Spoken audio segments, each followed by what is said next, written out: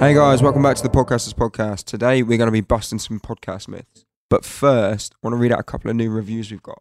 Because apparently people like us. Damn. So, one's from Dane. He said, this is a thoroughly interesting series of podcasts that help to educate on all things related to a relatively new format of podcasting. It's so good, I'm thinking of attending one of their courses. And then in brackets, these are run with Progressive, who are excellent at producing courses. Well, Nice. it's not wrong.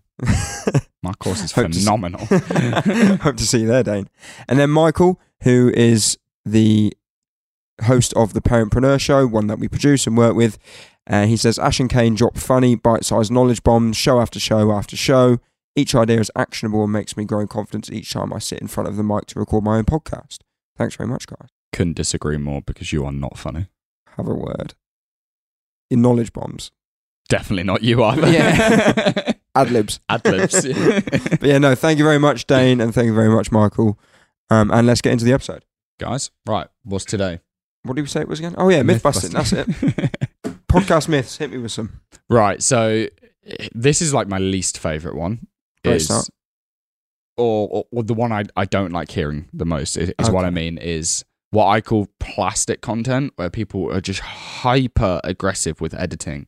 Mhm. And it's like zero ums, zero buts.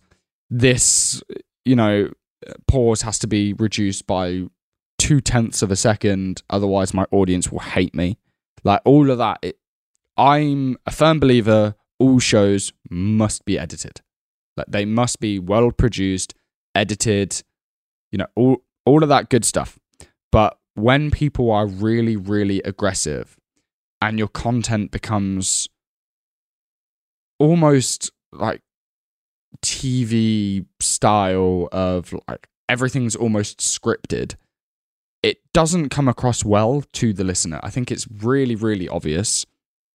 I feel like if you're somebody who does stutter a lot or a lot, you're doing that thing that Zane told you not to do. Look at how you're sat. How is he meant to cut to your face when you look like that? He just uses the same clip from like 5 episodes ago. your t-shirt keeps changing. Yeah. But for audio listeners, he's just sat there with like his chin in his hand looking so bored. Well, be interesting then. Yeah. It's a podcast about podcasting, mate. But that's better, thank you. Anyway, I think it becomes very insincere, not authentic, when all of your content is just so aggressively edited, especially with audio where you sound near perfect, when you don't sound anything like that normally. And then when people do actually speak to you, they're like, oh, okay, this is like nothing like the actual person. So if you're one of those people, firstly, you're probably killing yourselves or your editor trying to edit like that, because it takes so long and it is actually going to have a detrimental effect on the quality of your content. It needs to be more natural. The reason people listen to podcasting is because it's conversational. It's like they're a fly on the wall between friends. It's good content that is relatable and authentic, and people can then really buy into you. But if it's going to be really, really highly produced, I don't think you're in the right space. I mean, we found this kind of firsthand, didn't we? When I first kind of joined the podcast, we were very rigid, like question, answer. But now our approach of chatting shit and taking the piss out of each other seems to work so much better. People love it. We get way more reviews, way more people speak to us and be like, oh, I love the podcast.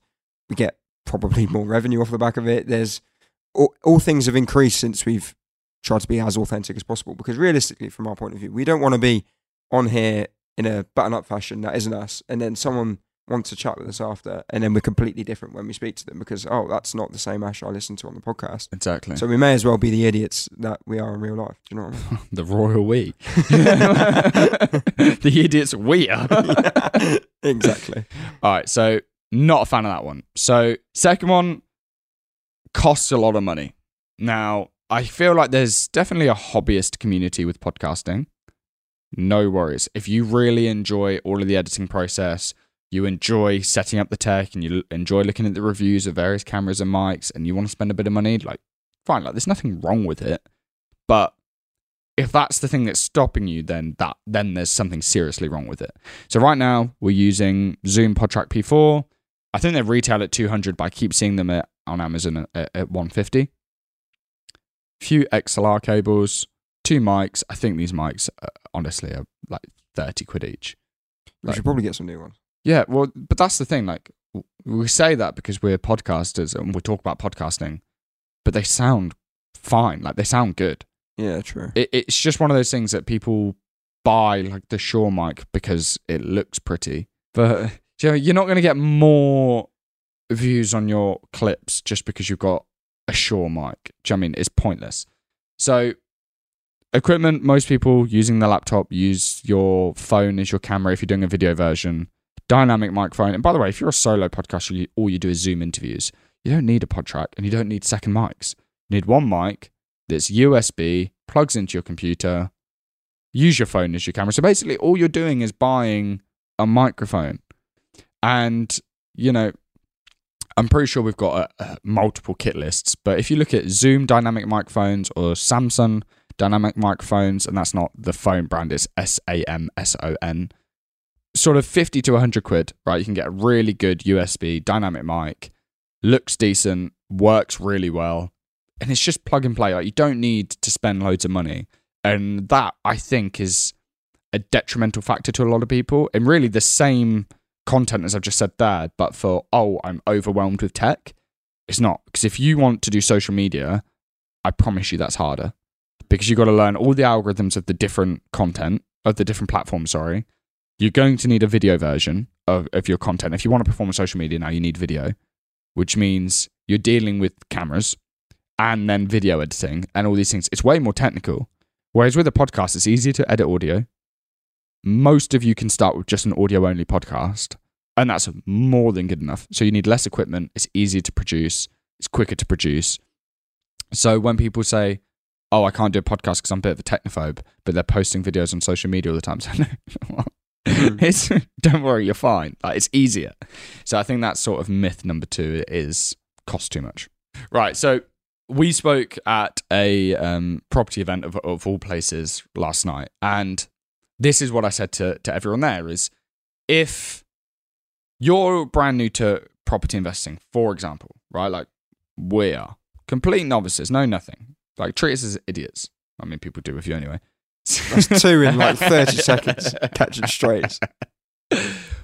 But there's loads of podcasters out there that are multi-millionaires. They do huge developments, right? Massive property. Their appetite for risk is different. They've been doing it for 20, 30 years. They might have a podcast, but I, as a beginner, might find some value from them, but not a lot. Whereas if there's one person who's got one investment property, they're 6 months ahead of I am. They're still in their day job, right? They're still balancing their family. They're investing just the savings from, the last 5 years of working, right? Their content, their experience is going to be way more relatable to me, way more important to me than the multimillionaire with loads in the bank. So if this doesn't go right, it doesn't matter. They're doing different types of projects. They're doing big developments. I'm just trying to do like a single let, buy to let. So when people say, I'm not an expert, why would anybody listen to me when such and such is out there? It goes, well, yeah, because who will listen to you? Probably the near 8 billion people that are just slightly behind you. You've actually got a much bigger opportunity of people listening to you than the people ahead of you. Because if somebody is miles ahead of you, most people can't relate to their content. They are talking to the super niche. But if somebody, whatever your content is about, whether it is, property investing or something about a particular sport or whatever it is, if it's professional. For example, if Joe Rogan did a podcast about podcasting, his information would be way less valuable to our listeners than ours is. Because he's already famous. He's got millions of followers. And he can do anything and it will work. So people could listen to that, take his advice and go, it's not working. But that's because he's so far ahead of you that he doesn't even know what it's like to be in your shoes. So does that make sense? So when people say, why would I do it when such and such is out there? That's exactly why you need to do it, because they're serving a completely different part of your market. And when you are brand new, that makes it so much easier to capture that audience. It's relatability, isn't it? It's so much easier to listen to something that's relatable. Exactly. Authentic, relatable, consistent. Any more keywords? They're 3 quite long words. I feel like all 3 of them are very important. But no, it is. And the Pit Stop is a really good example for the F1 podcast. Those guys, like many of us, well, myself included, got into Formula One when I think it was 2 years ago now. The last day race happened where Lewis Hamilton lost to Max Verstappen. It was all chaos.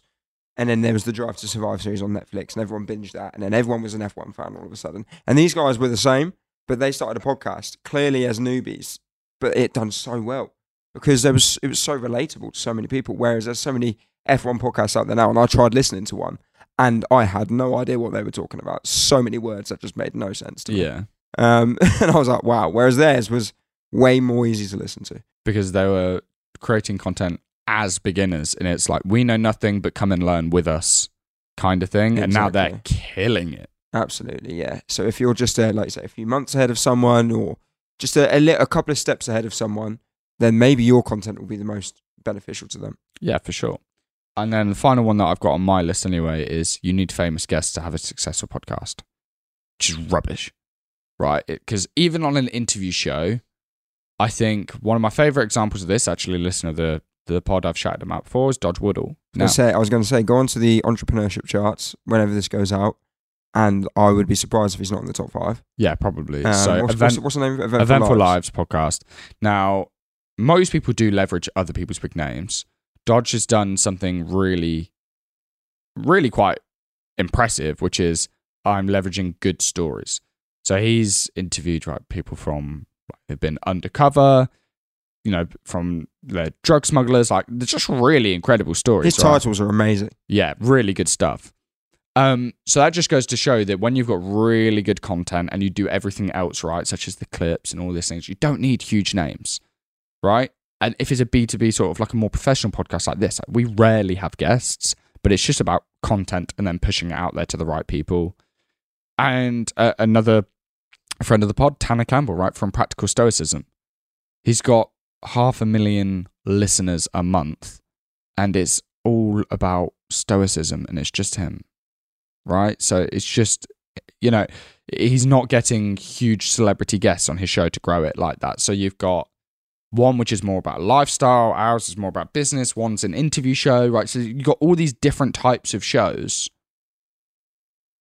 They're incredibly successful, but you don't need huge name guests, because people look at, the Joe Rogans, the Stephen Bartlett's, right? Oh, he's interviewing Elon Musk or whatever. Like, of course it's massive. It's like, yeah, but that's them. And of course they'll get tens of millions of views because people care about famous people. But you can still be incredibly successful without necessarily having to leverage those people. Because, do you know, like Tanner, you're not going to sniff at 500,000 downloads a month by any means. That's an enormous show.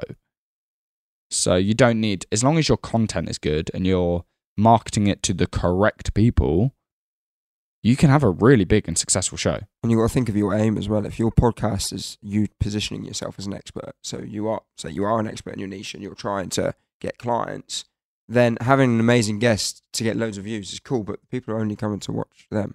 I mean, it's valuable because then those people might then become invested in what you have to talk about, but it's way more valuable to have a guest in a similar space and have a really in-depth discussion and have some fantastic content that your audience is going to think, wow, this guy knows what he talks about, than you just being the questionnaire for a famous guy and their fanboys coming and listening and then never listening again. So yeah, that's true. Well, listen, that's all my That's all my myths. Busted. R-rated version of the podcast. That's all of the myths that I wanted to address today. Hopefully busted, and then people just get on with their podcast and ignore all of that crap in the back of their head that's telling them not to do it. Fingers crossed. Till next time. Adios.